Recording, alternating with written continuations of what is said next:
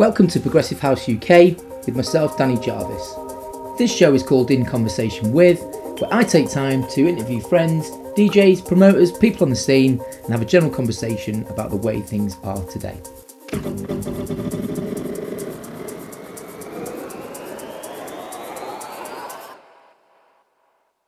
The idea of the show is just that we do something different, add to the content we've already got on Progressive House UK, other than our mix shows and our guest mix shows.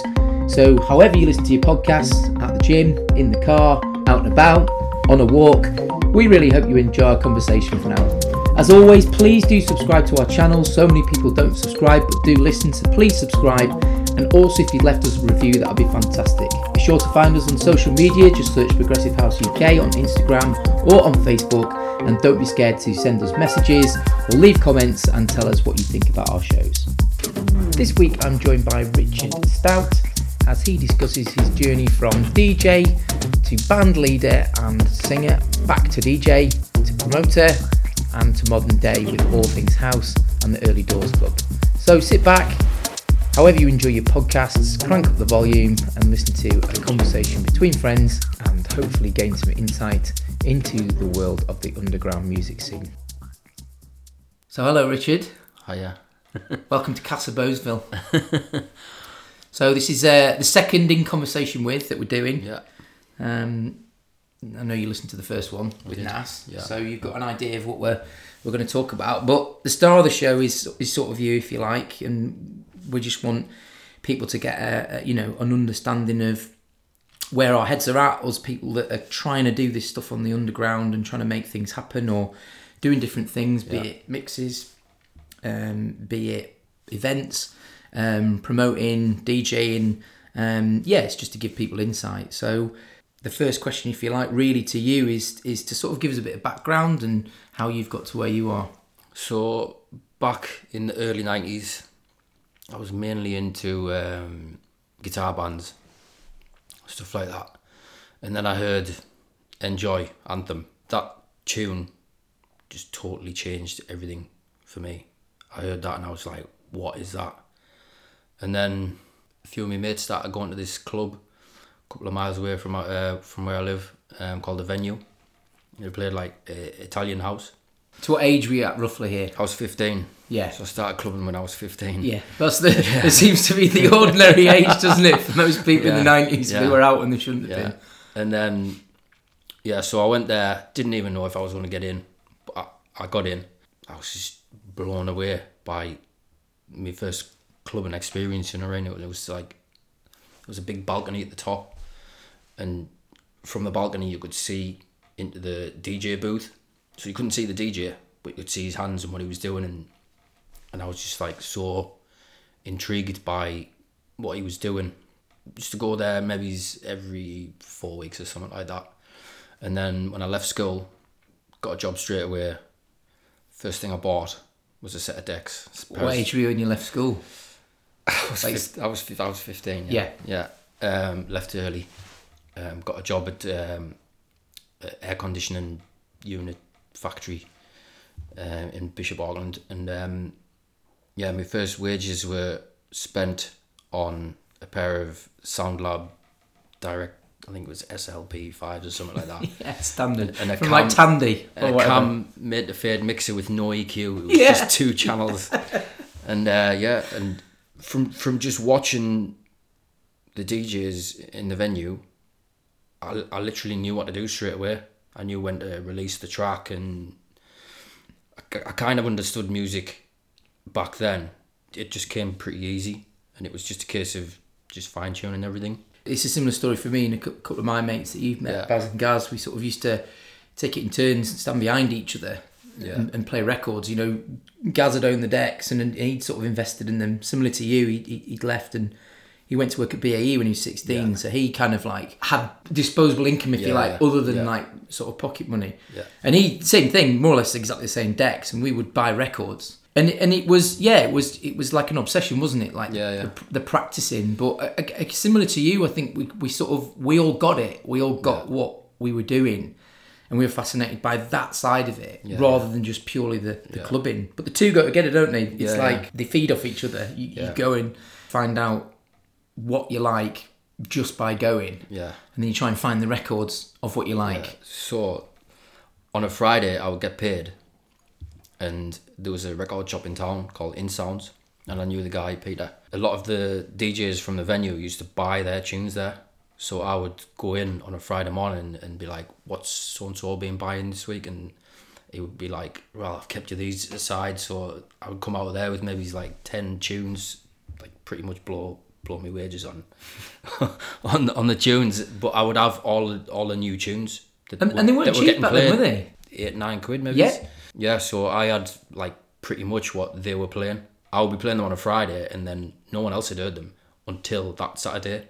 I used to spend all my money on my tunes and then have to borrow money off my mum to go out on the Saturday night and then, do it. And there was a point where I was just going every single week for about a year until it burned down eventually. I think they did an insurance job on it. And what, the club or the record shop? The club burned down, yeah. Wow. Yeah, but from then I started listening to different kinds of house music, and I started getting into jungle and breakbeat and techno and stuff like that. So did you buy that as well? Did you buy it all, mix it all up? Or? Yeah, pretty much. Certainly with drum and bass, we had a few of our mates. One of them in particular was really good at drum and bass. Things he used to do on the decks was absolutely crazy, but just almost impossible to do with your kind of belt drives until the sort of Technics and the way you could, shift the pitch more. But I loved it, and I loved the music. I used to buy the tapes and the CDs, but mixing it for me didn't bring the same sort of joy that house did. You could get house quicker, couldn't you? More of a quick fix. I think you needed to know really what you were doing, unless you were just dropping or chopping. Yeah. I did this gig. I got asked to do a gig. I'd never done a gig before. I'd obviously played at parties and stuff like that, but so I took my records down. 2 Technics 1200s. Never played on a pair of Technics before. Totally different to the Sound Labs. And it was just like an absolute nightmare to try, and they were just so sensitive. I managed to get through the gig without horses galloping and stuff like that, but like, right, I'm going to work overtime, build up some money, and then I think it was about 2 or 3 weeks later I bought a set of Technics. And so that was it. You want it to be industry standard. Yeah. I think back then, technology was different, and they always were the gold standard, but the investment was huge back then, wasn't it? I mean, you could pick up a belt drive. I think if I remember, we went and you could pick up a belt drive. Back then, it wasn't that cheap. They were probably still about 80 quid each. So you're looking at 160 quid for 2, and then like you say, a mixer, you might spend 30 or 40 quid. I think a lot of people start with a cam or a realistic or whatever it was. Realistic, I had one of but the those. jump to Technics was just phenomenal. Yeah. I don't even ever think I bought a pair new. I bought Barry's. Gaz bought them, sold them to Baz. I bought them off Baz, and probably still paid 450 quid for. I think I paid 550 for me first set. But they didn't go wrong, did they? No, they were like bulletproof. So you, at this stage, you sort of got a taste for thinking, right, I actually fancy doing this, playing out in the clubs. Yeah, so as I started getting into all the like rave music and that then, and we used to go clubbing, me and my mates used to go clubbing, we used to go like places like Nottingham and Leicester. We went to a place called Die Hard in Leicester. And my favourite DJ was on, DJ Sai. He used to do all the scratching and stuff like that. DJ Sai? Yeah. MC Scratchmaster Techno. Scratchmaster Techno. Sai was actually my favourite. Yeah, I love Sai. Yeah, that's interesting. And, he was on there, and I just stood, because it was just, the DJ booth looked out into the club, but there was like a little platform on the side of it. So I just stood there and just literally watched him. He was technically very good. Yeah. And he also, what I found listening to him was, the music he chose was good production levels. Yeah. So I think back then, the way you got hold of tapes, discussed this on a different podcast that I was on with somebody. We talked about this sort of this quality that I'm kind of obsessed with. And I think very early on, I'd switched on that some DJs just seemed to, either they knew what they were doing with EQs, but they also knew which records to choose that sounded better than other records. And that was something that led me to certain DJs.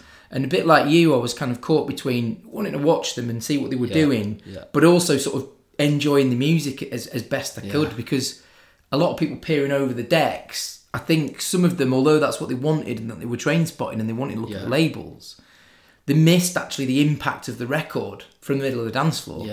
Yeah. I was just so mesmerised by what he was doing, because he was pretty much scratching every tune in.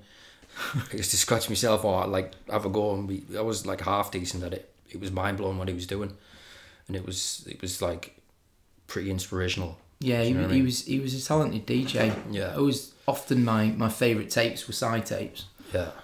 Used to get the big Helter Skelter packs and all that. Dreamscape. Dreamscape. Yeah. I mean, where I was from, similar to you, I guess we both grew up in sort of smaller towns. Yeah. When I moved from Manchester, I was only young, but we lived in a seaside town. Yeah. So apart from like the local venue, like your equivalent, Yeah. which was, for me, it was Zone, yours was the venue. Yeah. That I step think up. they played the same kind of music. They did, Like, yeah, Italian house. Yeah. Yeah. I mean, it was Yeah. like, it was weird because it was like a speeded up version. And often you would get tunes that now we're older, you recognise as being quite classic house tunes, but Yeah. they were always sort of speeded up, weren't they? Yeah. It was always piano Yeah. as well, There's wasn't loads it? of piano. Like, in the high key piano. And often with a crazy MC shouting the odds over the top. Did the place where you went, did they have PAs on and stuff like that as well? Oh yeah. In the middle. Yeah. There was we went to a big. There was a massive club called the Palace, which was underneath Blackpool Tower. Oh yeah. And they would have like Fantasia on. They would have different Yeah. things on. But when they did, they would have PAs like Dream Frequency, Alison QFX. Limerick even Yeah. back then. She would sing alongside like rave tunes, Yeah, which yeah. a lot of people I think don't quite remember, but they nestled together for a long time. Yeah. And you'd have a DJ come on. He'd play an hour, wouldn't he? Yeah. He'd come off. They'd come on with a mic and 15 minutes. Or yeah, something. 15 minutes. You know, and then, I always just think, how much are they getting paid for that 15? yeah.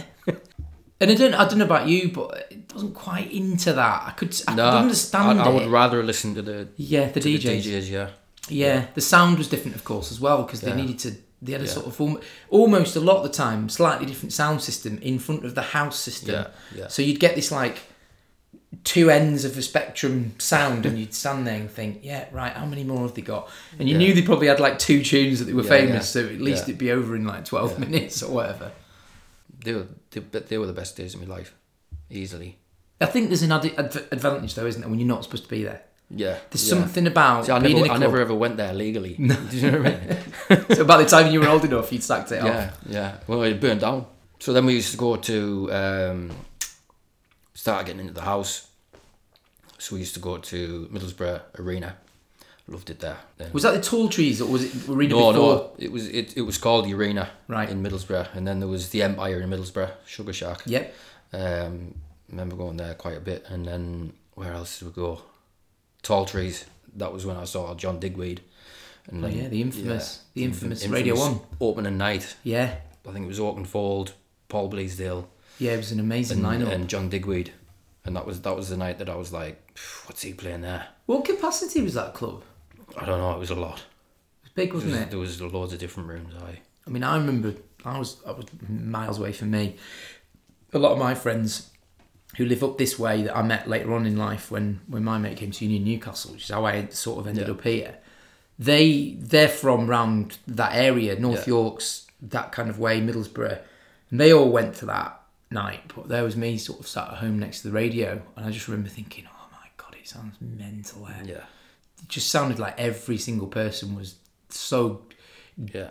like jacked up for I remember it now. It was. I think it was the end of October, so it was Halloween, and there was all these like skeletons hanging from the ceiling, and it was like really done up in a Halloween style. You know what I mean? It was a great. I remember it was freezing cold. And I remember my mate was drinking a bottle of whiskey on the bus. We were all taking swigs just to try and warm up. You know what I mean? It was. Well, yeah.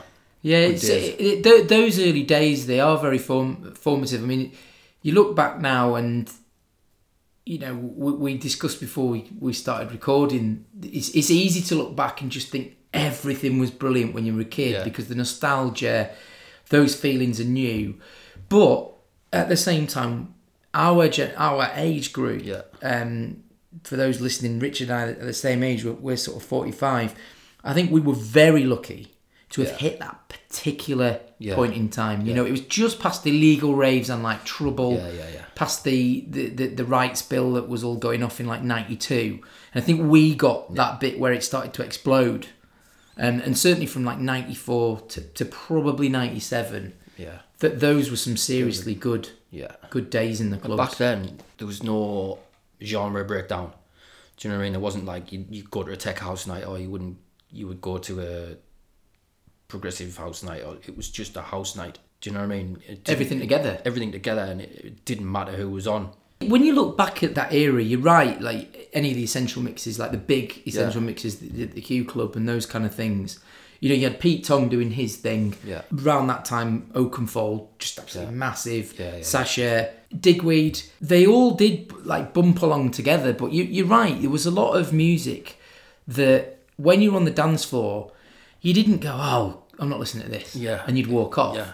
The vibe that everybody had. Yeah, it was just the atmosphere. Yeah. It was like... Yeah, people were really like swallowing it up, weren't they? Yeah. And you know, whatever version, like you say, of what we now know as all these different versions of the genres of house, it was all just together. And why do you think that is now broken down so much?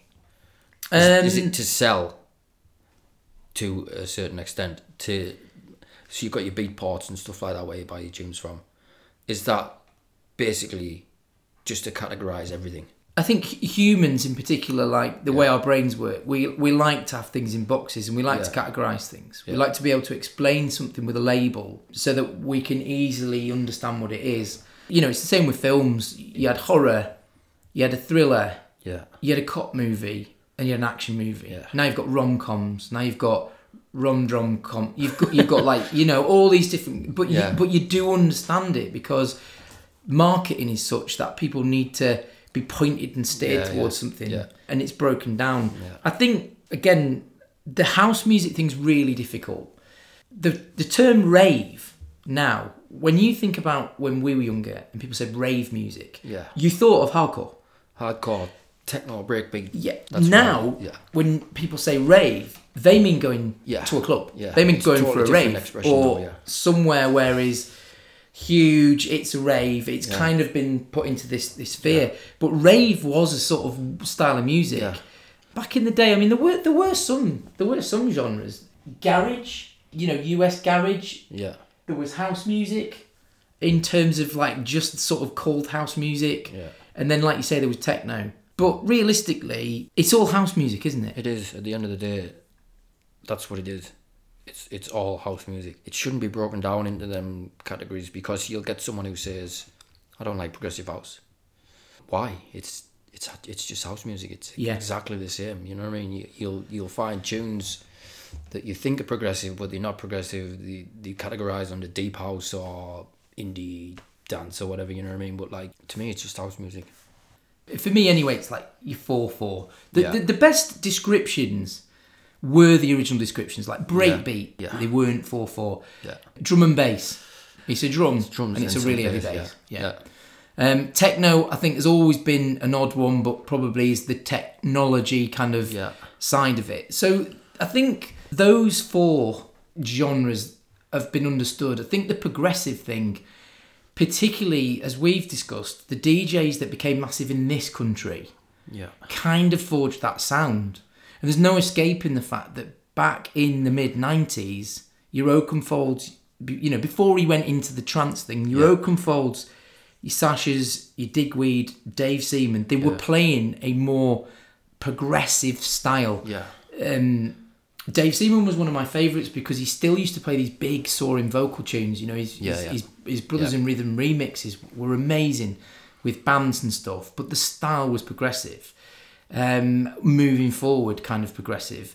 And then there was a kind of a period, I think, if you remember, he called it for a while Epic House because it just went on. Some of the breakdowns that Sasha played were like 20 minutes long in a club, which arguably didn't help probably that genre. But you ask most people now, you know, what does Sasha play? They wouldn't be able to categorise it. It's the same with Digweed. I listened to that Manchester Cathedral gig, and a lot of that's like it's techno. It's really slow techno. You know what I mean? And with some electro actually. Yeah, electro. He starts off electro, and he ramps it up, but it doesn't get any quicker. No, it's techno played at the right pace for an older generation. Yeah, sort of thing. Because you couldn't go on to a techno gig now and Well, I couldn't personally, and listen to techno all day at 140 BPM or 150 BPM. Do you know what I mean? It's really heavy. Yeah. It's really heavy stuff. That's for kids. For kids, it's also, I think, for people who probably have always stuck in that genre, that really understand it, or they get what they need out of it. Yeah. There are some of the DJs, I mean, for me personally, Jeff Mills, I don't get it. Yeah. I don't think I'll ever get it. I didn't get Sasha for a long, long time. I don't know what it was. It was just didn't do anything for us. But I can listen to him now, but like back in the day, it was just like, don't get what you're doing. Flesh that out. What do you mean? The fact that I liked the more commercially type of sound back then, Pete Tong, people like that, you know what I mean? Oakenfold, they were more commercial, and Sasha was doing the underground thing, and Digweed do it. Maybe almost the defining thing about his career was the fact that you could go and watch Sasha, and a lot of the DJs did sort of play similar tunes because there wasn't millions out there.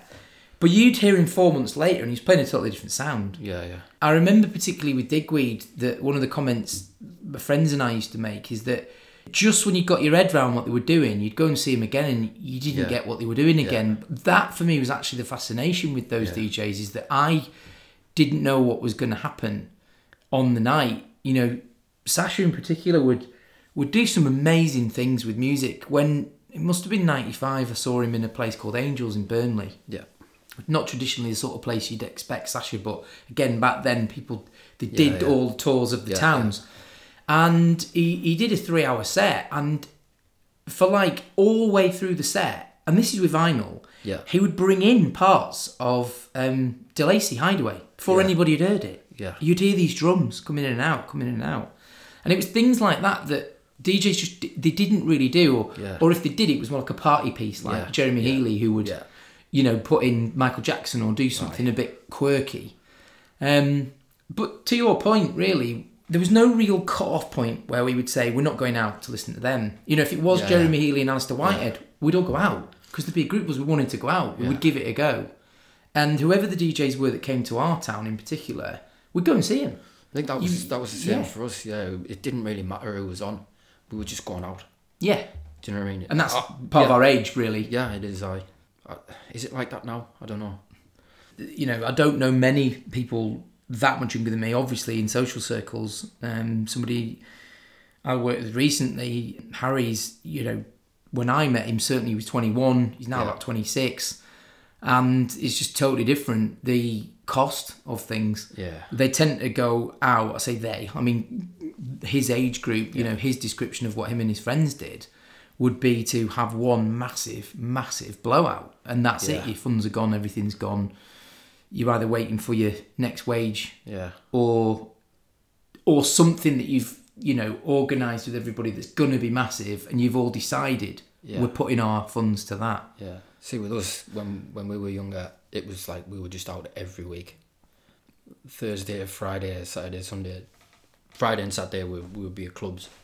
So I'd go to a club in Redcar on a Friday night, then back to the Top Hat to finish the night off on a Friday night. Two clubs? Till 8 o'clock, yeah. 2 clubs till 8 o'clock in the morning. Sleep all day Saturday and then go to the venue on the Saturday night. So I'd do 3 clubs in a weekend. And you're right, and it was ordinary to go out. It was on a Wednesday for a pint with your mates after footy. On a Thursdays were a good night out. Sundays, if you were absolutely mad for it and still on. We used to go for a come down pint on a Sunday. Well, I think just to come down from the weekend. I think that's the there wasn't the sort of luxuries of staying in. Yeah. You didn't have devices. You didn't have your means of going out and seeing your friends. Were actually getting out of the house. Yeah. You know, you remembered everybody's telephone number off the top of your head. Yeah. The only time you used the phone was to say, I'll see you outside Spa at 8:30 or 6:30. You were quick to get out. Yeah, and you only had 4 channels on your telly. Do you know what I mean? There's no point stopping in. Yeah. Do you know what I mean? Yeah, it was way before like Channel 5, wasn't it? Brookside on or something like that, you know what I mean? Yeah, exactly. And if you weren't into mainstream culture, if you were, you know, you didn't want to sit in front of the telly, did you? And watch like Strike It Lucky with your parents. You wanted to get out. Yeah. And of course, things were more exciting in a way because everything was new. We're trying stuff. You know, bars were like a feeder to the club because, of course, you cleared out, didn't you, of the pub and the bar? Yeah. Before 11. Yeah. So a club was like the destination. So like in Bishop where we used to go for a drink, and they didn't have any clubs. So it was the pubs that were putting stuff on. Yeah, there was 2 pubs, mainly 3. One was the Post Chase, which had a night called All Things Nice, which is where All Things House idea came from. Oh, interesting. That was where we got our house music fix. You know what I mean? It was there that basically that sound. You'd go anywhere until it got burned down, didn't you? It's still standing. It's still standing. Back room of a pub. Yeah. So yeah, that's probably your formative years of getting through house. You've told me that you abandoned dance music, I which did. is quite I did. controversial in terms of what we do now. Yeah. Tell us a little bit about what happened. Was there a fork in the road? And There was. I heard Oasis, and I was just like, "What the hell is that?" You know what I mean? I remember me and my mates. We used to go to this to the river. It was called Walton Lido, and my mate had the Definitely Maybe tape in his car, and we were all just like, "What the hell is this? We've never heard it before." And he was like, "Oh, it's a band called Oasis."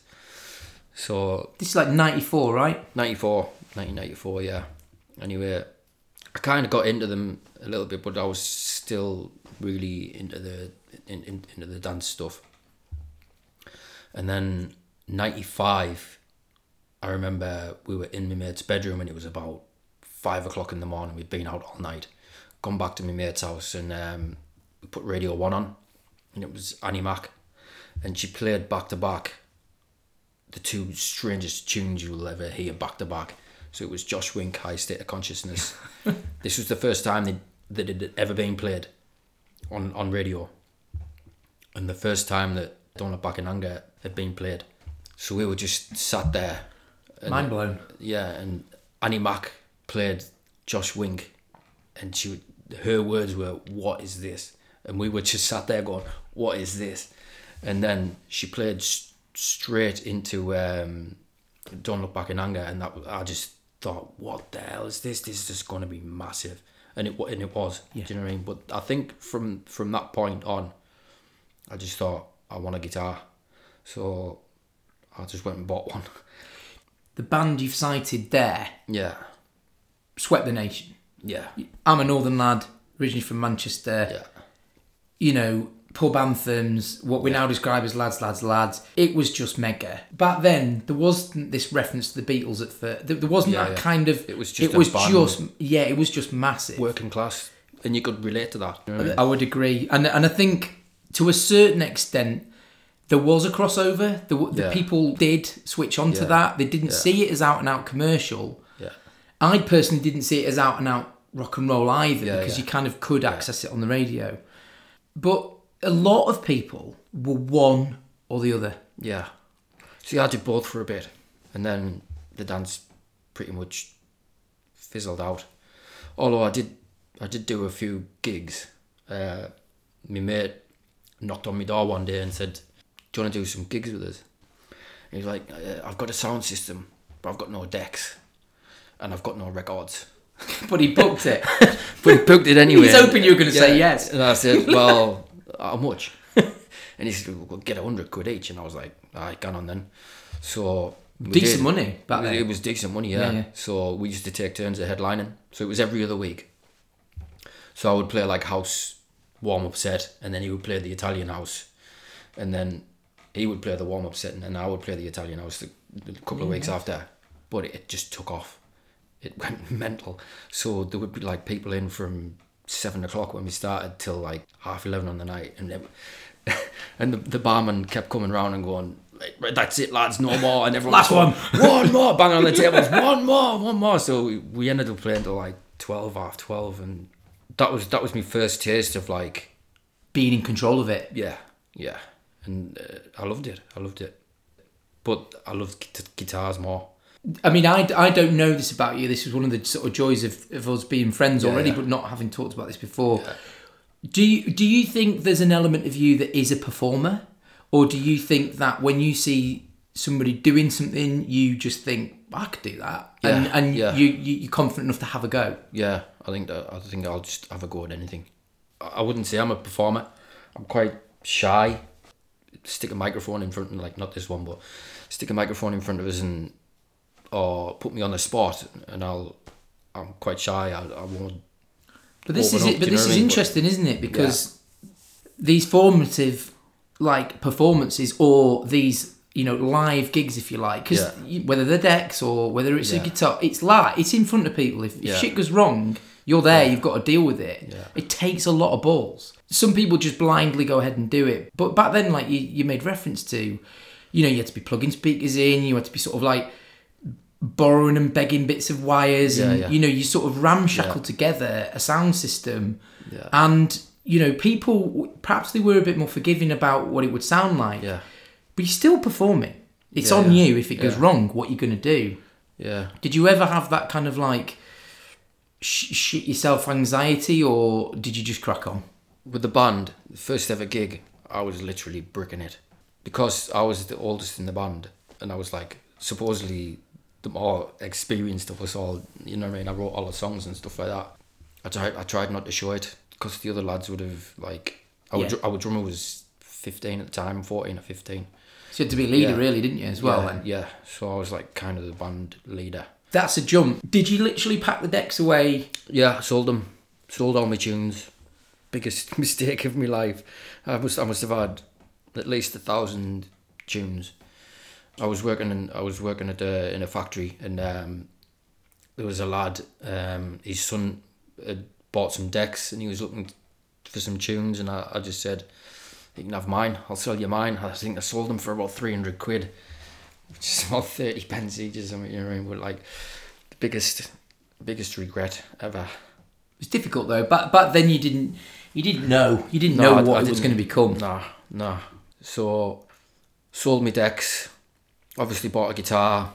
Learned pretty quick. Started a band with a few of my mates. My best mate was on the drums. One lad on bass, and the other lad used to sing. Putting those steps together, did you pick up a guitar and you could just do it, and then you thought, I'm going to get a band together, or did you know? So back then there was no YouTube or anything. So I bought a chord book, just trying to learn these chords, and then it was literally I'd been trying, like, I don't know if you played the guitar, but like I've tried. It's quite hard to move your fingers when you don't know what you're doing. It was literally I couldn't play one day, and then the next day I could. Did it just click? It clicked. It was just something overnight clicked. So yeah, we started a band. My mate could play the drums. One of my other mates could play the bass. And another lad thought he could sing. So we used to practice. We never did any gigs or anything like that, which was probably a good thing because we were rubbish, you know what I mean? But we would do covers. We hadn't written anything, or so we would play like. Have you heard of a band called Spiritualized? Yes. Yeah. Yeah, I love them. We would play a couple of their tunes, and a band called the Stooges. Iggy Pop was the singer. Sex Pistols, Oasis. We were just basically messing about. Yeah. We used to get drunk and mess about. Thrash about with the instruments. Yeah, but it got a little bit serious one time. These people had heard us, had invited these people down who were looking for a band. So we were like, oh my God, there's someone coming to watch us. So anyway, we started the intro to Columbia by Oasis. And I don't know if you know it. It's 3 chords. So I cranked my amp right up. So I hit the first chord and my amp blew up. It was just smoke coming out the back of my amp, and we were just like, right, that's it. Did you just hear the doors at the back swinging shut? They just went like that. Is that it? I was like, right, my amp's knackered. My amp's just blown up. It's going to cost us about 500 quid to fix it. But yeah, so yeah, I think that was like pretty much fate smiling down on us that we didn't do a gig because we were awful. So what age were you at that point? Yeah, I was 19. So yeah, then the lad who was singing just didn't want to sing anymore, basically because he wasn't a very good singer. So I tried to sing and play the guitar, it was really hard because I was just learning the guitar as well. So Really hard in terms of like the way your brain works. Yeah, or so really it's like hard because I need to concentrate on one thing, yeah, get good at that, and then maybe I'll try and sing. But I was trying to do it all together. I got all right at it, but like it was amateur. You know what I mean? So as quote unquote band leader. Yeah, I wasn't back then. Not that. No, not so that so I mean that's quite an undertaking, isn't it? To go Yeah. right, I'll try and sing as well. Yeah. You know, and this, I guess, you know, as we talk, you know, I like to hear the person I know you as today. Yeah. You're quite fearless in that way, and I think Yeah, that's a huge component of trying to be successful at something is getting over the potential hiccups. Yeah. Being anxious about something that hasn't happened, which is what anxiety is, Yeah. affects millions of people now. It's so common practice, but it's sort of nice to hear that, you know, you've pretty much, from the sounds of it, stayed the same. You'll go, well, I'll have a go at that. Yeah. You're not too worried about getting egg on your face. No, I'm not frightened of having a go at something. I think I was just born to do something musical. I'm not very good at anything else apart from my work. Do you know what I mean? So I think it's the only thing that interests me, to have a go at doing something. Do you know what I mean? Yeah. It's a really nice point. I think, you know, times in my life when I've been, you know, you get asked, what's your favourite thing, or, Yeah. you know, what do you love the most, or... It used to be like football or... yeah, and like, you do sort of, in your sort of more younger years, you kind of think about it in terms of hobbies, but as a holistic thing, you know, if I didn't have music, yeah. I just don't know what I'd do. I mean, you hear songs years later that you heard 1,000 times, Yeah. and the radio will come on, or these days Alexa, or whatever thing you've got going on, and a tune you've heard 100 million times will come on, and suddenly you hear the words differently, and you're like, I've never thought of that like that. Yeah. And I think from that kind of end of the spectrum, right to like when I watch documentaries and they've got like tribes playing African like rhythms, and they're doing dances or rituals or stuff like that, and you hear rhythms and beats, which practically is what house music is. Yeah. You've got these two ends of the spectrum where you realise that music and humans, they're inseparable. Yeah. Imagine a world with no music. It'd be weird, wouldn't it? Yeah. And particularly with like singers, you know, my wife's a singer. Yeah. And did it professionally for a long time. The voice as an instrument is just something else. So some of the people that I've seen in concert over the years, particularly more recently, have been because they are so unique. It might not be the music I particularly like, but you have to appreciate it in terms of what a voice, a career that's gone on for so long, and also particularly with singing, the words can mean so much. Yeah.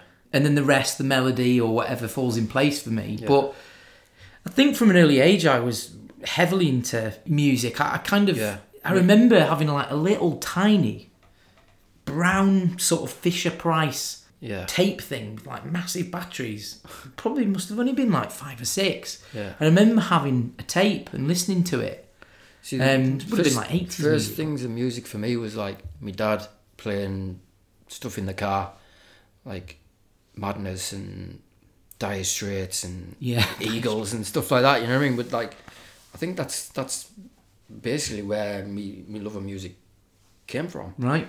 Just being in the car and listening to radio or his tapes. You know what I mean? It was. It's the only place you could access it, wasn't it? Yeah. Was from your parents or slightly later on for me, from siblings. Yeah. A lot of the music in the house that I would listen to would be coming out of my sister's bedroom or my brother's. They were sort of two ends of the 80s spectrum. Yeah.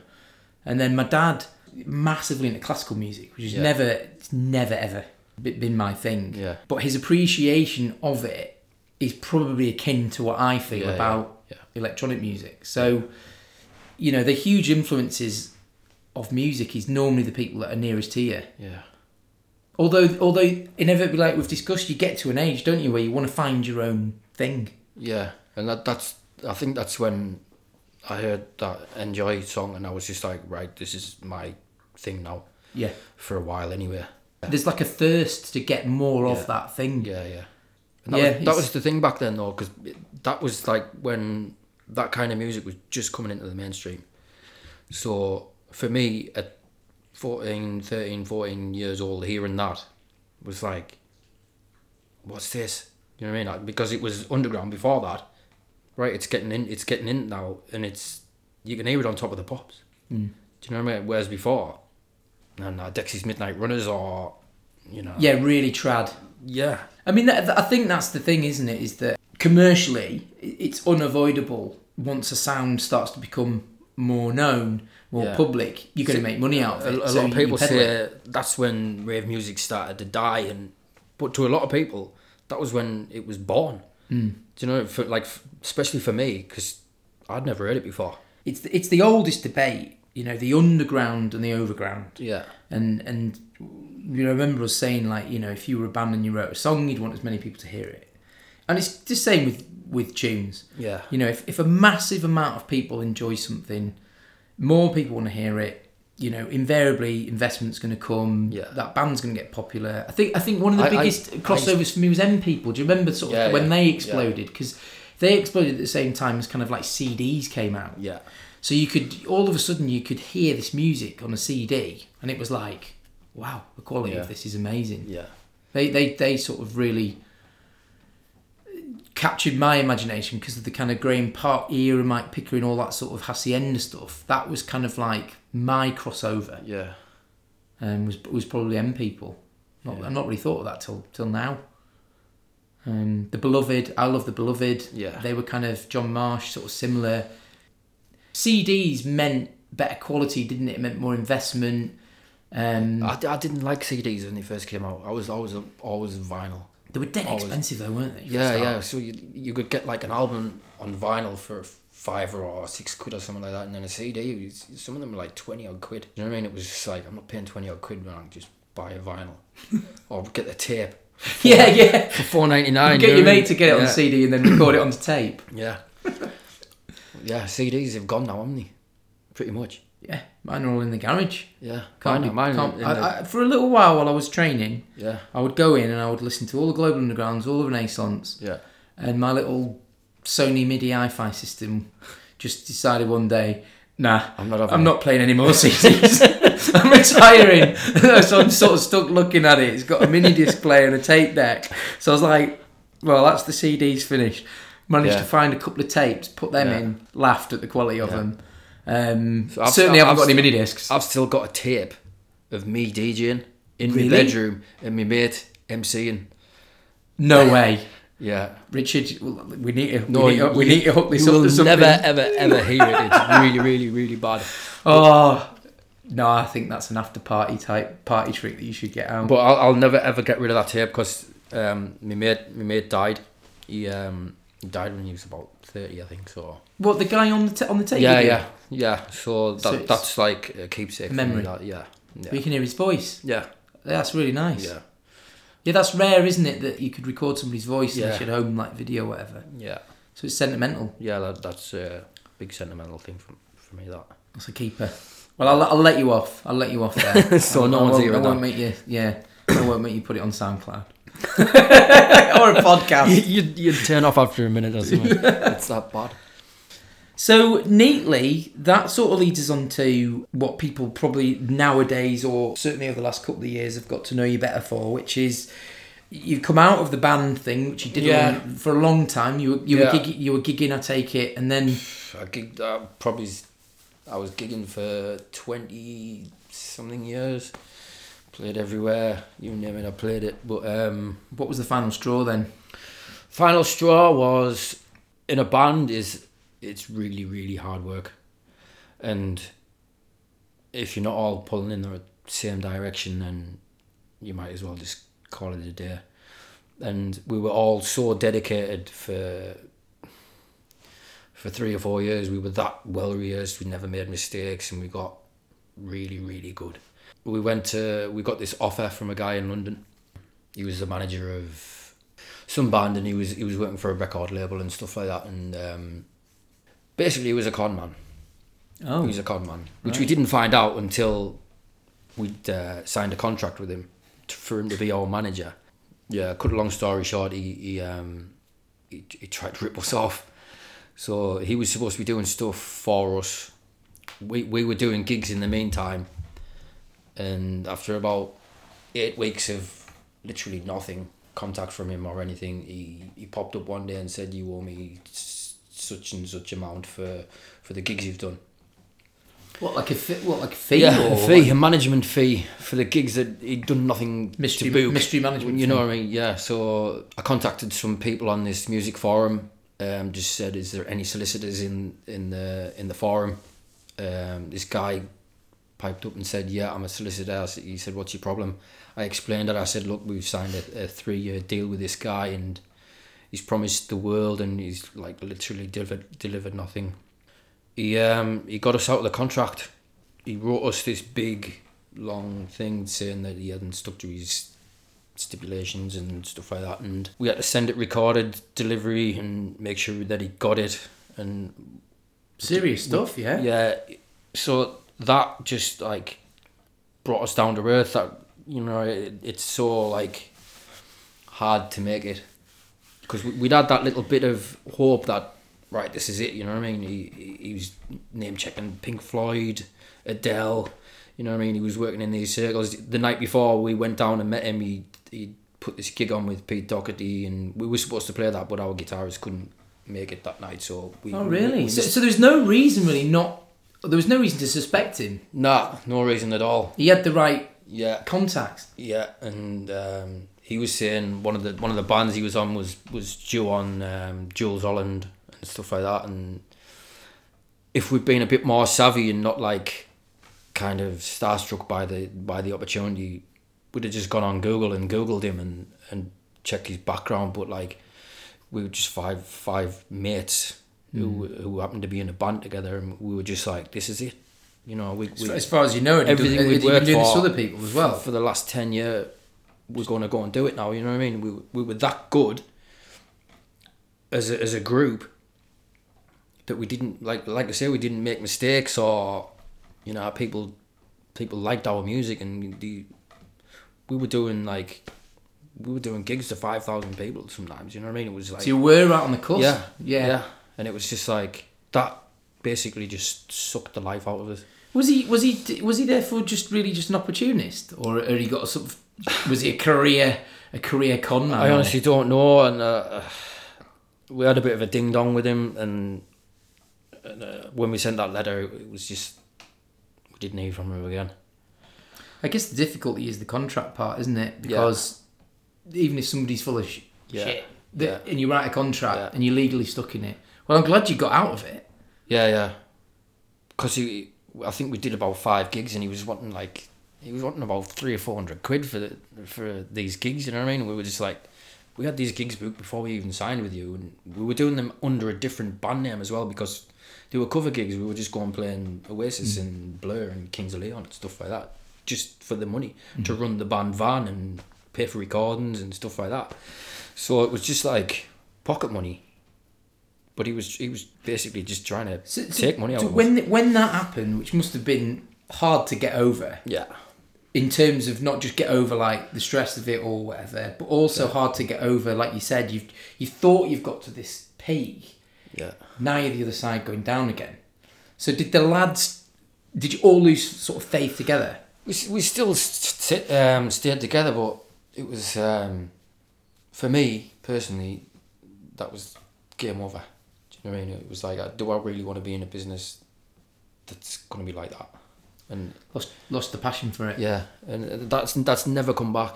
I stayed in the band, and we still used to write and record and stuff like that, but like, it's just not in me anymore, sort of thing. So, All Things House. So when was there a gap then between letting the dust settle and? Yeah, so I think we played our last gig, something like December or something like that, and then I went on holiday to Turkey, big posh resort thing, and the music was just, they would have Ministry of Sound shows on and stuff like that, and that moment then is when I fell back in love with house music. You know what I mean? It was just the tunes were class, and I'd never seen anyone play on digital decks, and I'm stood watching this DJ and going, what is he doing, pushing this button to cue the tune, you know what I mean, and press and play, and that, because I was just used to playing on vinyl, and I'd only ever seen people playing on vinyl, and it was and it's a hugely it was analog just- world being in a band, isn't it? It's hugely like amps, yeah. plugs, leads. Yeah. So that just sparked me interest, and I was just like, what is he doing? So the day I get back, I want to buy some decks. I want to go to Phase 1 in Darlington, and I'm going to buy some decks. So I did. Literally got off a plane, dumped our cases, went straight to Phase 1. Right, Mike, what can I buy? What do you recommend? And because Phase 1 at Darlington DJ shop is where I bought me Sound Labs all them years ago. So that was the only place that I knew. So he was like, well, how much you want to spend? I said, well, basically I'm a beginner. I want to get back into it. And he said, well, don't buy something really cheap, but don't go too expensive. So he picked us a RX2. So you got like an RX2 pair of headphones and some speakers. Little bundle. Yeah. So he was like, right, there you go, on your way. And I literally didn't have a clue about where you get your music from. I didn't know you had to put it into a computer to get it back onto the decks. So I had to learn all that. But that's the beauty now of YouTube, where like learning guitar didn't have that. Yeah. You know what I mean? But Yeah, different world. yeah, so yeah, that was me. And from that day that I got the decks, I've literally been on them probably every single day. This discussion, the things that I sort of pull out of is you're quite impulsive, but when you decide you're going to do something, you do it. Yeah. And you're not deterred from having to learn. I mean, definitely criticism of, my wife's probably in the time we've been together for me is, I have mad ideas. I take a lot on. I try and do a lot of things. Yeah. But in a similar experience to you, for a long time, probably half the time you were gigging, I was doing sport. Yeah. I had a thing happen in my life that sort of woke me up, and I decided that I would get back to playing sport. Yeah. So for a good sort of 8 years, all I thought about was running, cycling and swimming. Yeah. Again, impulsive, go out, get a bike. Yeah. Albeit second hand, but wanted a good bike. Yeah. Wanted a training bike, wanted all this stuff, and also prepared to put the effort in. But when that kind of, no sort of disaster story, but when the buzz wasn't there, the sort of last race, and you've trained for so long, and you get that feeling of going, why am I doing this? Yeah. The training itself was the bit. It's like an iceberg. The tip of the iceberg was the race. Yeah. The underneath bit, all the hard work was the training. And I had this hole. And I said to Emma, I was on the couch in there, and I remember saying to her, I think I'm done with that. Yeah. And she was like, really? And I went, yeah, I'm not going to not exercise, like I have to, because of bloody hyperactive. I've got to do it for my well-being and my mental health. Yeah. But I just had this hole. And it was 2017, and similar to you, I was like, I think I had about 500 records left. Yeah. And I was like, I'm going to buy some decks. Where I do all my mixing, I'll show you after this. Yeah. There's space. So that's one thing, is I knew that I had a place to do this, and it wouldn't interrupt like our life. And did a bit of research, went online, found some decks. So you went back on vinyl? Yeah, because I had the vinyl there. Yeah. I knew I wanted direct drives. Yeah. So bought some decks. They weren't Technics. They were like Vestax. Yeah. Bought some Vestax. Had a decent mixer that I'd had for years. Sold that for really cheap and put the rest of the money to a slightly better mixer. Yeah. And got them all set up in the garage. Got everything right. I remember my maiden voyage saying to Emma, right, I can't wait for this. I'll see you in there. I think it was about October as well, so it wasn't particularly warm. Got in the garage, cranked them up, stood there for 2 hours. I thought, what the fuck have I done this for? Yeah, I did exactly the same. I struggled and struggled and struggled, and it wasn't that I couldn't mix, it was that it was boring. Yeah. The limitations of vinyl all came flooding back. Yeah. You either play the whole record and then try and crunch a mix, Or you do what every DJ does that plays vinyl. You just practice mixes. Yeah. And I didn't get the enjoyment out of it. I was cold. I stood around. I'd forgotten all the things. Oh, you need decent needles. Why? Because some vinyls like paper thin, some vinyls like double thick. And I came in and she's like, "Are you all right?" And I went, "Oh, I think I've made a mistake here." Well, I did exactly the same thing. I bought some Technics. This was only like 2 years ago. I still had about 100 tunes left in my mum's garage. So I thought, I'm going to buy some Technics. So I bought them that day. Talk about impulsive. Dom was like, "We're back to phase one. Why are you doing phase one? Why are you doing that? Why are you doing that? You don't play vinyl." I was like, "I know, but I've got some vinyl, so I want to give it another go." You know what I mean? And then, so I bought some Technics, and I started mixing. Yeah, got back on like decent standard, and I thought, right, I'm gonna have to buy some tunes. I'm gonna buy some new tunes, and I went to the record shop and. These tunes were like 10 quid each, and I was just like, "What?" Yeah. For one tune is 10 quid. Yeah. And ironically, back in the day, you didn't have another option. No. Do you know what I mean? And also, ironically, more records were being made then. Yeah. Whereas now, it's like if it goes to vinyl, it's super special, but it's obviously quite. Yeah. It's either really rare. Yeah. Or it's really commercial. Yeah. Yeah. So I quickly got rid. Sold the tunes and sold the decks, and I bought an XZ, and I already had the 2 CDJs. So you trumped me, because when I sold the decks, I went for a tiny little tractor. Yeah. God, I can't remember what it's called now, like a Z1 or something. Yeah, I've never ever used tractor. It was like a little two channel, because similar thing. I was like, right, I think I've learned my lesson here. I flogged the deck, got my money back for them. There was no problem with that. Yeah. I did actually find somebody and sold my vinyl, similar to you. Should I have done it? You know, I'd actually got my vinyl down from about 3,000 to 500 really good ones. Yeah. I found a good home for them. Met the guy. He was on a works do. I drove down, met him halfway. We had a really good chat. He just knew his music, and I felt like I was giving my children over to somebody who was going to look after them. You know, he knew all the records. He gave me a few back and said, "Oh, I've got them. You keep them," which was great. And I'll never forget the picture. I took a picture in the driveway out here, saluting them in the back of the boot, and off they went. Yeah. Probably raised about 750 quid. Yeah. But I was dead cautious after this experience with the vinyl. So I got this little X1. Had a computer at the time. Yeah. A Mac. It's the one still upstairs, like a 2039 Mac. And put it in the garage. So I had a big screen. Yeah. And I just had this little controller. Now, this is the good bit about having come from vinyl. Yeah. And I think you'll agree. You just get it. Yeah. You didn't? No, I didn't get it.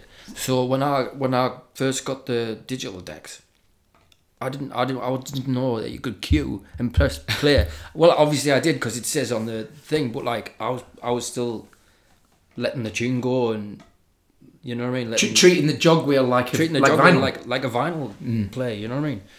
Didn't get it at all. And it was only like from watching. You know, I used to put Carl Cox and stuff like that on, and that's what he was doing. It's interesting that, because the bit I've left out really was that although I didn't DJ, I did make mixes. Yeah. So from as far back as I can remember, I had Sony Acid Pro on the computer. Yeah. And I always made a mix, one every month. Yeah. I've got a hard drive full of mixes that go back to like 2002. Yeah. When I stopped playing vinyl, it was about 2005. Begrudgingly went to back then it was CDs. Yeah. Used to do a mix of CDs, vinyl, got through it, and then sort of stopped playing. But I just took to Sony Acid Pro. Yeah. And Sony Acid Pro, just like the screen we're looking at here, it's just wave format. Yeah. So once you lined up all your tracks, got them beat mapped, that's what you did. You put them in, beat mapped them, and practically just layered them up. And it was, very quick and easy fix for me.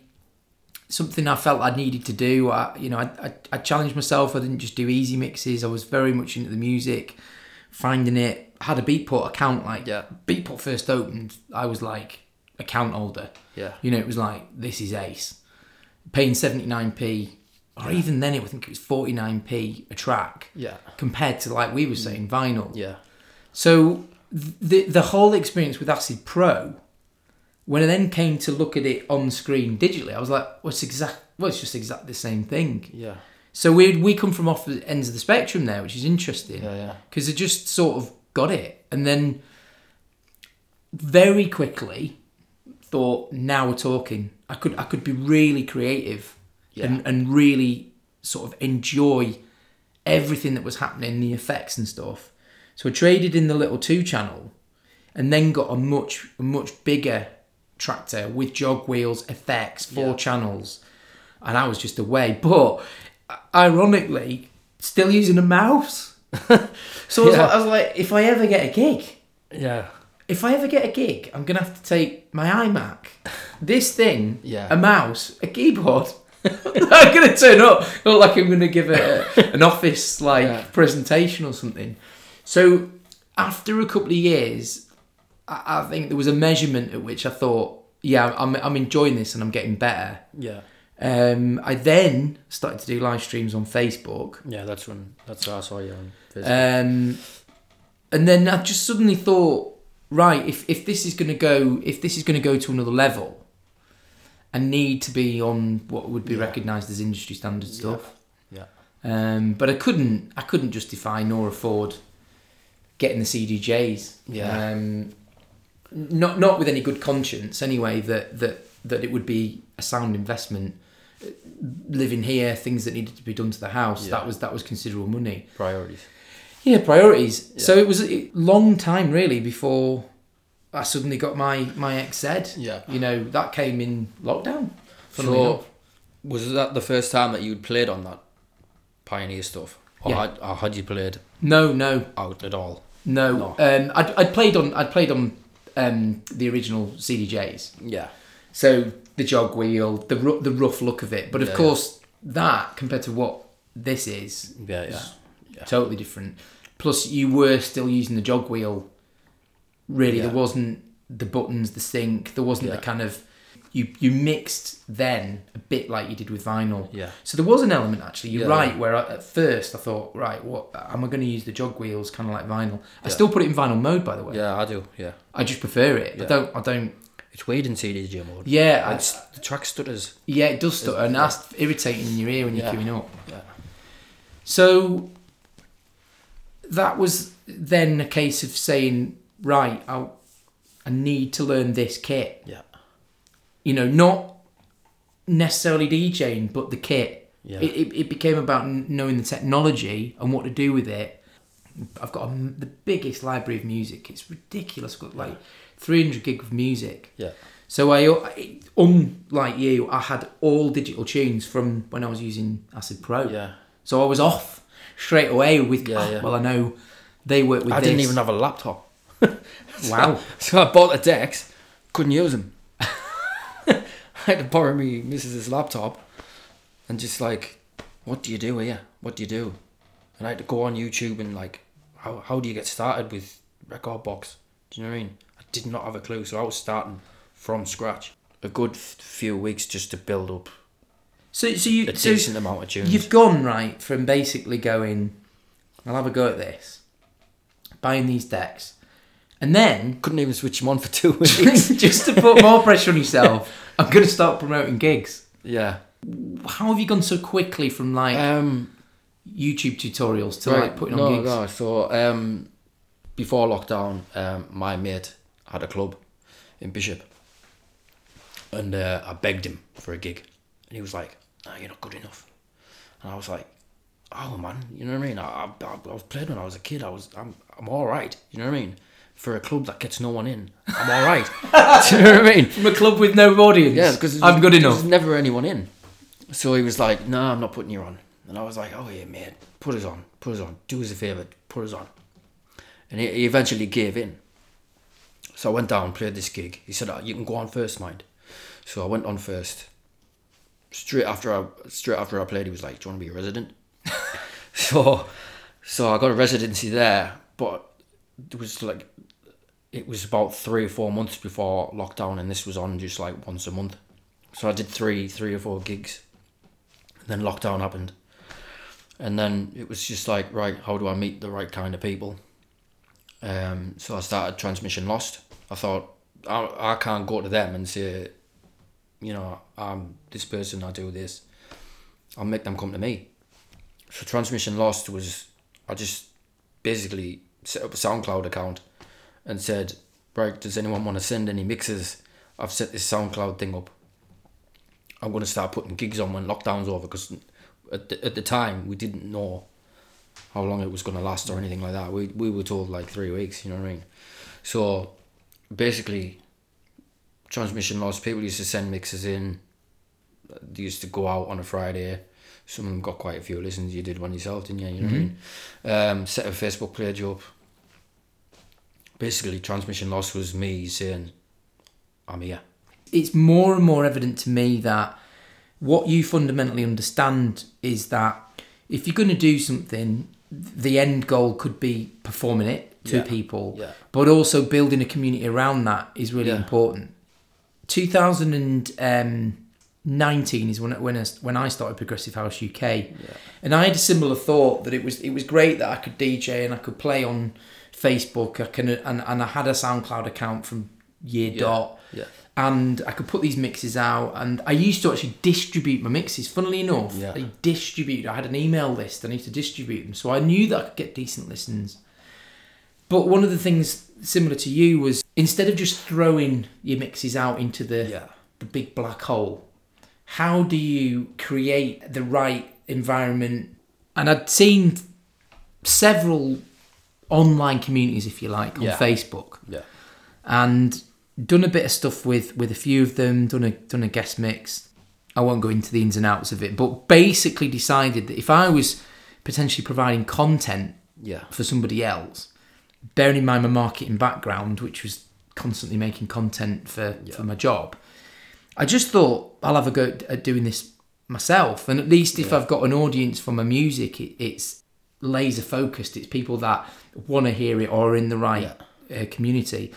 And I guess in a way, slightly fortunate for what I was doing, is we moved into lockdown a year later. So online was all people had. But I've been very, very nervous about what you obviously take to more naturally, which is bringing it into real life. I just think it's got to be real life, because you go online now, if you're looking at people streaming and stuff like that, there's no one on. You get the odd one where they've got a good following, like Mark Plum from Middlesbrough. He has loads of people on his streams, but he's built up that community over lockdown. Do you know what I mean? And then, but he does gigs as well. So I just think gigs are the way forward, and that's why I did set up All Things House and our Early Doors Club as well. Like you said, you know, for those that don't know, we've known each other now for a fair few years, but we're sort of galloping through the kind of last 3 as if they weren't worth talking about. They obviously were major in terms of us two finding each other, recognising that you were, you know, prepared to have a go at things. You know, Transmission Lost was good. There was good DJs coming through. You were open about the sound you wanted. Willing to explore, branch out, and you know, similarly for me, the Progressive House UK has introduced me to lots of really cool people. Loads of really good DJs. There was a period where, when I was in my old job, I just thought this is the best thing ever, because my job was quite. Once I'd got over the initial tough sort of period of my job, and it had become quite like I'd basically got into a new industry, so I had a lot to learn. I pretty much knew what I was doing, pretty clockwork, and I had my own office, I had my own desk. So for me, I could sit there, have all these really cool DJs that I was like back and forwards with, thinking through like ideas with, supplying me with music all day long while I'm Yeah. sort of typing on a Yeah, computer. So there was an aspect at which it satisfied my creativity, being able to do the mix albums, working with people. I did at the very start lots of podcasts. But like you say, when that came into a kind of different period was the kind of live stream thing, and I just, probably like millions of other people at the time, I just needed something to take my mind off what was happening with the pandemic. I needed to do something. There was nothing to do. Yeah. I was actually still at work when I first started it. I was still working, but not in a capacity that was anything like before. Yeah. So to go in the garage, turn on the computer, and I'd very quickly worked out how to set up a live stream properly. Yeah. So I was quite... This is when you were on Facebook? Yeah, I was quite quick to knowing what kit I needed.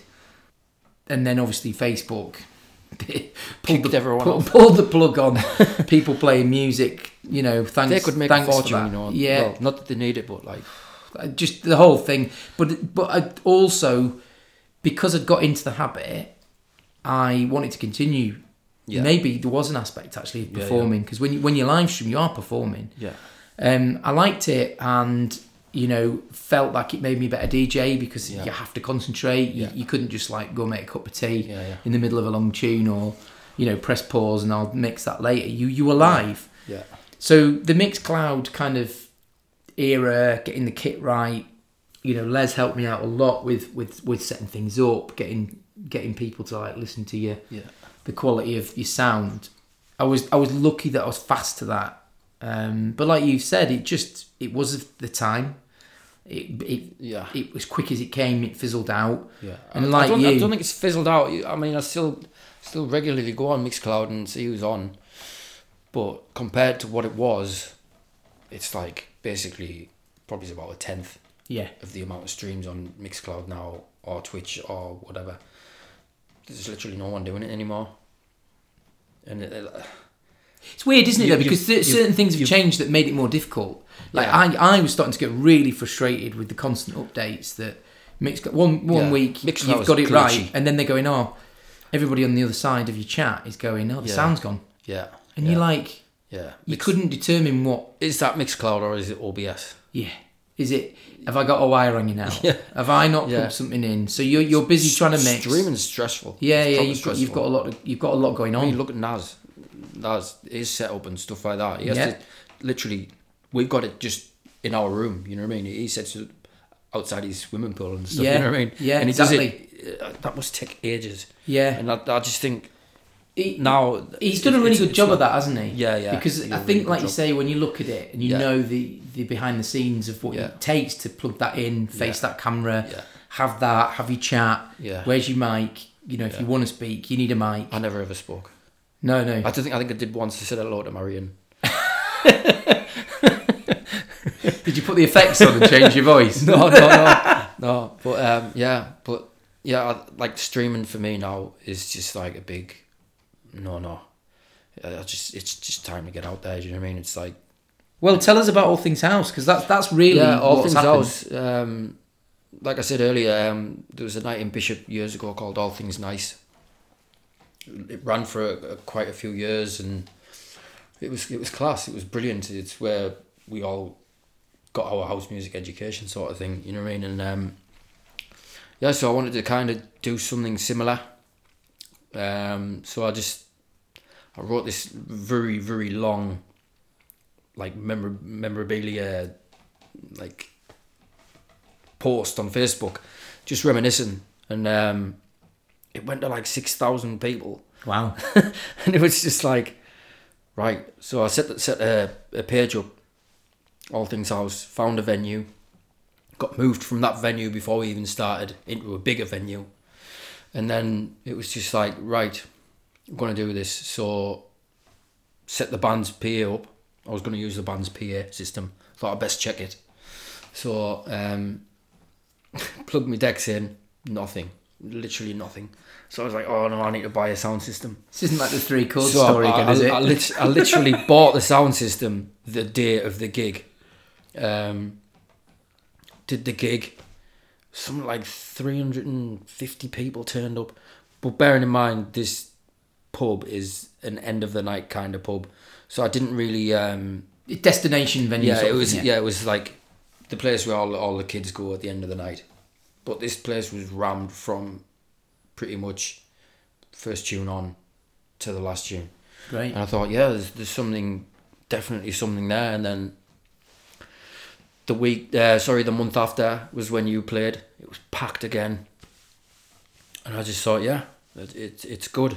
You're onto something. Yeah, but like the more and more I did it, the less and less people came, and it was still packed at the end of the night. But it was just like I'm booking DJs to play from like Time slots. Yeah. 8 o'clock, and they played to like 15, 16 people, and it was just like, right, I'm not going to do that anymore.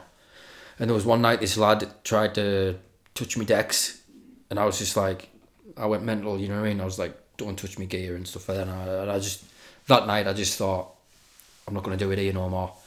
I don't want to do it in a pub full of drunken idiots, you know what I mean? Yeah, it's like, do I take it to where the crowd is? Yeah. Or do I take it to somewhere and get the crowd to go there? Yeah, that's what I thought. So I put a post out on Facebook saying I was looking for a venue, and it was Andrew Burnett got me in touch with the lads at the brewery where All Things House is now. Went down, met them, just basically told them what I want to do, day parties. And I did the first one, did it outside. It was good. Booked Rob DeSera. There was about 50, 60 people came, and it was good. A few months later, we did the first one inside, and it's just, I just know now that it's the right place for that gig. Do you know what I mean? It's just got a class feel about it. Yeah. It's got a mini warehouse feel, right? Yeah, it's just like a little mini warehouse rave, and rave again. But you know what I mean? It's like, it's got a good vibe about it, and yeah, right size. Yeah, it sounds good in there. Yeah, you're not going to get anybody knocking I on thought until you turn it down. Yeah, and it's in the middle of nowhere, and I think people are getting onto the fact that it is good. Do you know what I mean? And it's not an end of the night place. It's it's testament, really, like you say, to sticking at something. Yeah, it's very easy to think you've got a good idea and you can merrily go on and do it. Totally different thing to sort of commit to booking DJs, to booking venues, putting tickets on sale. Yeah. That was another thing. It was like, I'm going to sell tickets, whether they're £3 or £5 or £7 or £8. People are going to buy a ticket to come. It's not just going to be a free for all full of idiots. It's going to be people who actually want to be there. It's the commitment thing, right? And that's the crowd that I get down there. It's like people want to be there. Yeah. And people, I've built that community, whereas you built yours online. I've built it like in person. Do you know what I mean? And I think now that is only going to grow and grow. Yeah, well, as like testament to what you've been doing, people know where it is. You get a consistency going. Yeah. We've talked a lot about booking what inverted commas well-known DJs or headliners and all the rest of it. And probably what people most want is to listen to good music, probably first and foremost, in an environment that's right. Yeah. With good people. Like that mixture was the same in the 90s. Yeah. If you go back to what we've talked about at the beginning of this conversation, take off the nostalgic glasses and the rose-tinted sort of view of it, what you're actually talking about is good music in a small venue, everybody up for it. And that's why the magic combo. That's why I called it All Things House. I wanted it to be no genre of house, no subgenre. Do you know what I mean? Like back in the day when you used to go to a house night and it was just house. You didn't care what it was. Yeah. Do you know what I mean? That's what I wanted to do. So I'll bring that back. And that's what I think I have done that. So what's your next gig? What's the next gig for All Things House? All Things House, that's 18th of March. And then you've got a few dotted in, haven't you? Yeah, I've got four this year. So there's one in March, there's one in June, one in September, and one in December. So, Nice. but the December ones I'm going to keep as underground house. Yeah. Yeah. So, yeah. Like the one we just did. Yeah, which was great. Yeah, amazing. Yeah. Yeah, well, all the things you've said, just for me, totally the right environment. Banging sound system. Yeah, I built my set for that. Yeah. Built my set for exactly that venue, and really enjoyed putting it together and then playing it. For me, just so easy to turn up. You've got everything set up. I was just like, this is great. In terms of all of the elements for a DJ, that's one of my favourite little gigs I've played. Yeah. You know, it was just right. It just felt right. Yeah. And the atmosphere in there is great as well. And the people knew their music. Yeah. They weren't. This wasn't just a group of people going, "Oh, if it Yeah. bangs and thuds, I'll be up for it because it's in a warehouse." It was Yeah. it was people that came for the right reasons. So, Yeah. you know, hats off for like you say, trying an underground gig. Yeah. As opposed I to didn't know how that was going to work, but I booked Lexington Avenue. He lives in Bishop. It was just a no-brainer, really. Do you know what I mean? Stars were aligned, weren't they? Yeah, yeah. And I'll probably do more or less the same thing in December, but I'm the money I make this year is gonna go into December's gig. Reinvestment. Yeah. So I've the money I made in the last few gigs is like paid for my gear. So the sound system's paid off. I bought a load of lights and stuff, smoke machine, new banners, and you know what I mean. Just You did it properly. Yeah, you did it basically properly. getting the setup right and. Well, we'll make sure that everybody who's listening can find you. You know, when we post, we'll make sure that everybody's got the links to All Things House, Yeah. and where you are, and get them following you. It seems a good place for us to lead on to our next venture. So, Early Doors Club. What's all that about, Richard? Well, just us hiring a club and trying to get everyone together that we know, and I've coined this phrase micro clubbing in this short space of time. No big DJs, just me and you setting the mood. People are starting to get on board with it.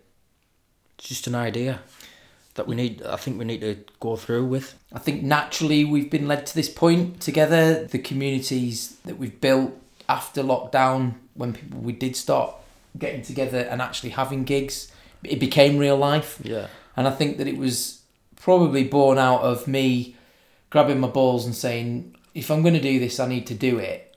Yeah. And actually do it in real life, but also probably a mixture of our skills together, but also the recognition that there was a gap in the market. Yeah. You know, we've both enjoyed progress on gigs. Yeah. They've sort of come to a temporary stop. Yeah. We're both at World Headquarters, so we know that space and that club. And the opportunity's presented itself. So It's the perfect place for it. World Headquarters. It's a class space. It's got a class sound system. I can't wait to play on it. it's got all the right ingredients, hasn't it it? has, yeah. And that crowd that used to go to Progress on, they're missing that as well. You either do it or you wait. Let's do it. You know what I mean? And I think we've both... It's not to tread on the toes or anything. It's like... No, not at all. But I want to play gigs. You want to play gigs. People want to go to gigs. Let's do a gig. And it's that same thing you were talking about, right? Yeah. It's like if we're not building the scene, No, we no. are trying to get a community of people to enjoy a scene. Yeah, so because we- it's certainly not. There is no. I wouldn't describe it as an underground scene. No. Maybe there is, but maybe I'm the wrong age in terms of what people think it is. But certainly our age demographic, or people that we're certainly trying to get to come to this, have got so many things in their life that are in front of going out. Yeah. But people still want to go out. Yeah. But you don't want to be spending 120 quid in the bars, do you? No. And I just think if you can get people in a club for 5 hours, finish at 10:30, that's more appealing to me than getting people in a club from 9 o'clock till 4 o'clock in the morning. I don't know. I think I've just grown out of it. I think also, like, from a person who really enjoys their music, there comes a point when, like, tiredness or lateness or looking at your watch and thinking about taxis, and it starts to just detract from actually enjoying the music that's there. Yeah. We're in a club, like, we're not in any environment that's alien. It's just a different time of day. Yeah. but it's not got the after effects. Yeah, yeah. We obviously don't need to convince ourselves again of why we're doing it. I think there's a lot of things that are pooling together. The fact that we can, between us, do a lot of the work ourselves. We're not particularly relying on a promoter. Yeah. We're not having to rely on outsourcing graphics or things that traditionally would have been barriers to people putting on their own gigs. We don't have to take anything apart from our headphones and sticks. Yeah, exactly. So Yeah, we're even bypassing what you do with All Things House. Yeah, by literally that's turning like up. a big yes from me. Do you know what I mean? Because I'm at All Things House from like 11:30, 12 o'clock setting up. It starts at 2. Do you know what I mean? And I'm literally trying to get everything right in that short space of time. Yeah, and then packing the van at the end of the night to get it yeah, all out. And I'm not getting home till like 1 o'clock in the morning or something like that, you know what I mean? But yeah, I just think World Headquarters is probably the best club I've been to in a long, long time. And this, like I said, the sound system's class. It's alright. The drinks are cheap enough, you know what I mean? Yeah. I just think it's the right place. Yeah, the heritage of the club is good. Yeah. You know, I think that's definitely on our side, is that the ethos of the club is a little bit more underground. It is a little bit more diverse in the types of people that get there. And certainly people I know, my age group over, feel the same way about the club. So, you know, we're going to give it our best shot. Because it's our night, we can play what we want. So this is the thing, isn't it? Is that you know from booking DJs, and I know from the amount of gigs that I've done in my life, that I really want to play the music I want to play. Yeah, see, when I'm booking a DJ, I'm like, well, he's got to play this kind of thing. She's going to play this. He's going to play a different style. Do you know what I mean? Whereas, like, if we do it ourselves, it's like, right, I can just bang a load of tunes in a playlist and just go for it and see what comes out. Do you know what I mean? It's like no rules. That's the big thing. Because we've talked early on about this classification of music. Yeah. And certainly before we went to start recording, you know, I was talking about this sort of progressive house jacket that I seem to have on, when realistic, the bulk of my music is not that. The joy for me of DJing is being able to play a really rare track, a really different track, an offbeat remix or a different rhythm, and blend that style into what I hope has developed into a sound that I'm known for. And the joy of maybe digging around in the record box, you know, pulling out a few things that I haven't played in a while, really appeals. Like when you're making a mix, you've got to keep it fresh every single time. It's not like back in the day where you would have your favourites.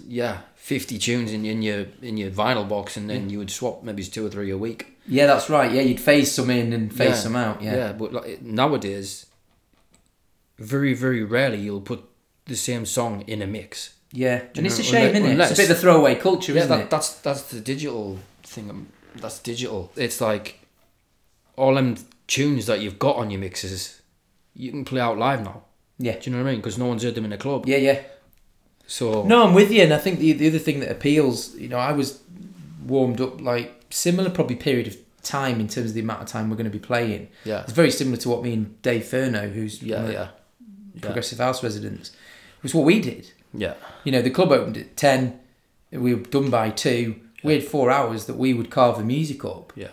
And certainly I get to go through the gears, do a bit of warm up, then you, then me, then whatever, and then back to back. The last few sort of projects we've done together, we've tried to forge maybe a sound between us that's probably a little bit tougher. It inarguably is less melodic, which is probably the progressive bit most people think is the melodic kind of element of the music. But yeah, I mean, we can only try, like you've done with the project, we can only try and get this off the ground. People are responding well to it. They like the idea. There's certainly no barriers. We've tried to knock them down.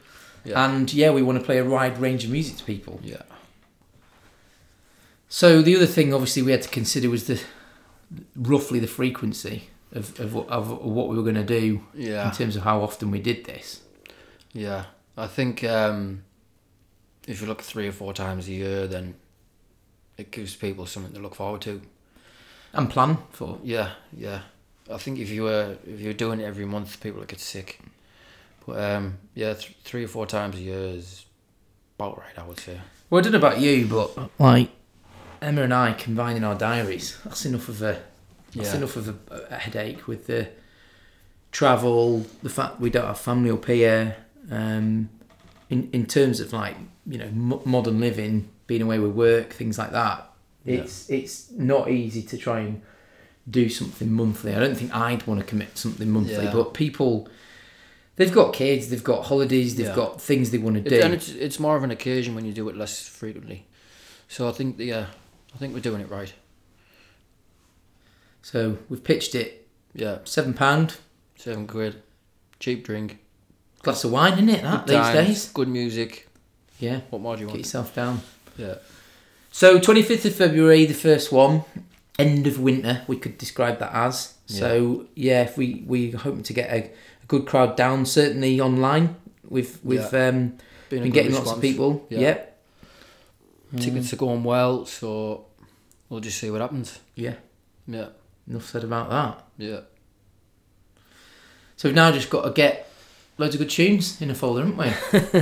I've already started putting mine away, and the mixes that we did is probably the way that we will play. I would have thought. Same kind of style, mixing it up and... Yeah, for sure. Mix it all up. Yeah, mix it all up. I think that's also quite nice though, isn't it? Is that we both discussed this, is that it's nice to play different style.